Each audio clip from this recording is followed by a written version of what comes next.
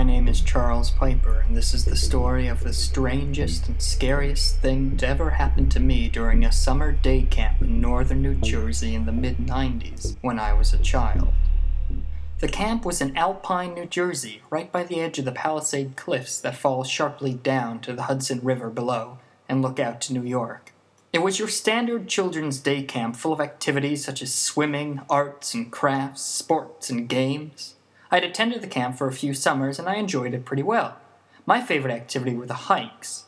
Often we got to hike out of the main camp and go across the nearby highway via an old stone elevated pedestrian bridge and down the Palisades cliffs to the river. For a 10-year-old boy with a penchant for adventure, a hike such as this was fantastic. Also adding to the allure of the hike was the castle we got to go to. Alright, it wasn't actually a castle, but it was shaped like a castle, and it was built right there on the very edge of the cliff. The castle was in fact a stone structure built in the 1920s by the New Jersey State Federation of Women's Clubs to celebrate their role in helping protect the Palisades.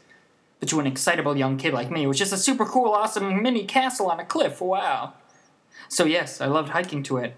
And then once there, you could climb its stone steps to get to the top and look out over the Hudson as if you were the rightful ruler of all the land. It was awesome. So on that bright and beautiful summer's day when our teenage counselors announced to us kids that we'd be hiking to the castle, we were all ecstatic. How strange it is now to think just how our jubilant moods would quickly sour and turn instead to abject fear and stunned horror. The hike began with us excited kids jumping and jostling around as our tired teenage counselors forged ahead, doing their best to contain their annoyance at our hyperactivity. We walked over the bridge and felt the hot summer air hit us as the cars on the highway below zipped past. We galumped down into the forest on the other side, and then we saw it. The first strange sign. Lying on the ground before us were the scattered remains of a deer. It was mostly just bones by the time we arrived, but it still had a few bloody tufts of hair attached. It was a startling sight for us kids.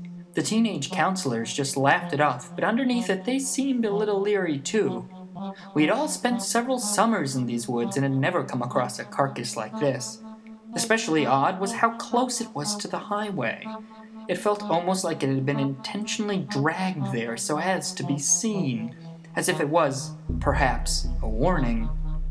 Despite this ominous sight, we trekked on. This was summer camp! This was our favorite hike! We kids couldn't be deterred just because some dippy old deer had become some other animal's lunch.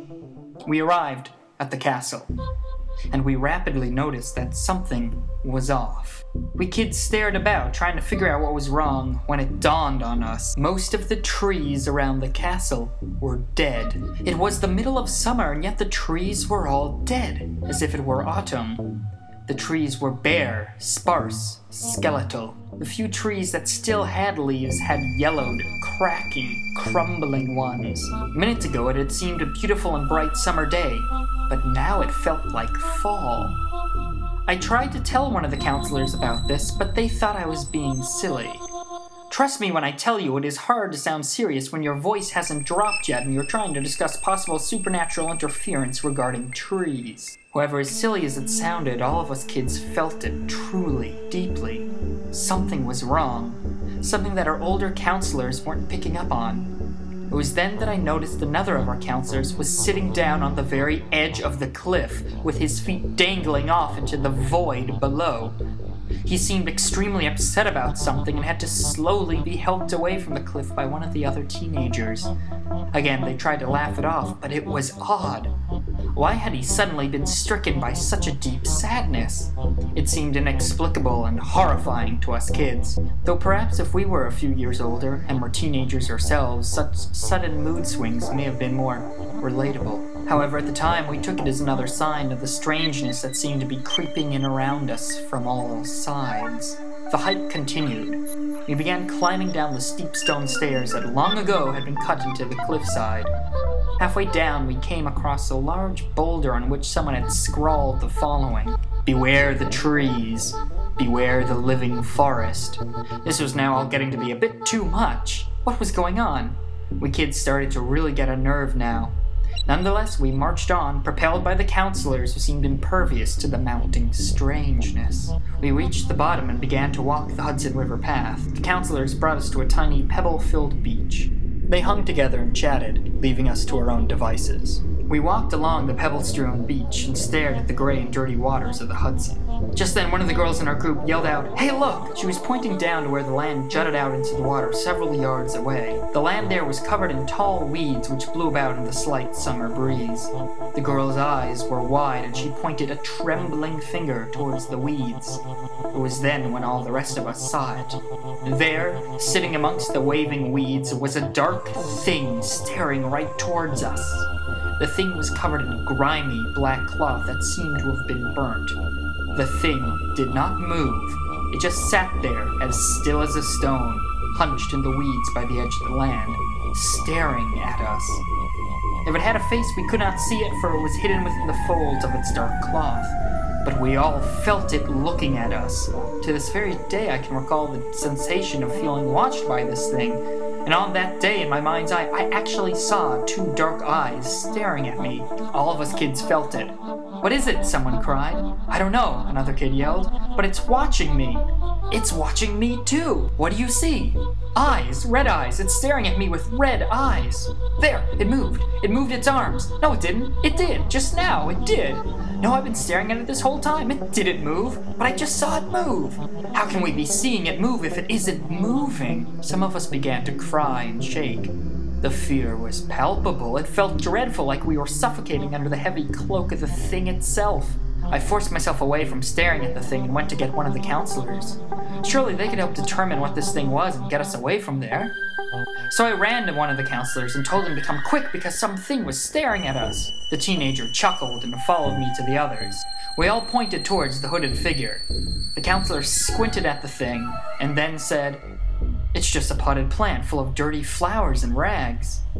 We were stunned, and I am still stunned to this day by what the teenager said. The teenager was actually seeing something entirely different than what we kids were seeing. Where we all saw a hunched, hooded thing, he saw a potted plant? I wish I could tell you differently, that he did not say this, that he too saw what we had seen. But he didn't. He genuinely did not see what we were seeing. The terror we kids felt now rose sharply. Those who were crying cried harder. We had to get away. The counselors were shocked at us. They thought we were being crazy, but they relented to our wails and began to march us back up the stone stairs of the cliff. We kids scrambled up those stairs, all the while looking back over our shoulders, expecting to see the hooded thing following us.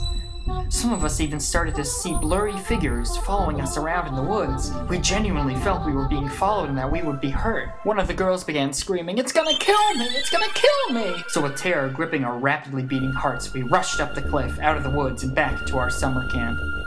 Being back at the camp, surrounded by happy kids running around unaware of what we had just been through, felt just as shocking as what had just happened.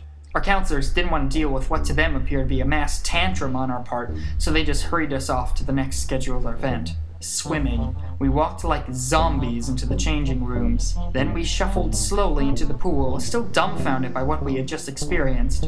The girl who had been yelling that the thing was going to kill her was still convinced that it was going to show up at her home that night and end her life. We sat on the scratchy steps in the water of the shallow end and tried to calm her down. Sitting there half submerged, we discussed the thing we had just seen. After a while, the general consensus was that the thing we had seen hadn't even been human. No, we now believed that the thing had probably been a stolen store mannequin, draped in black cloth, that had been placed there for some sort of dreadful, fiery ritual. The ritual had clearly been evil, possibly even satanic.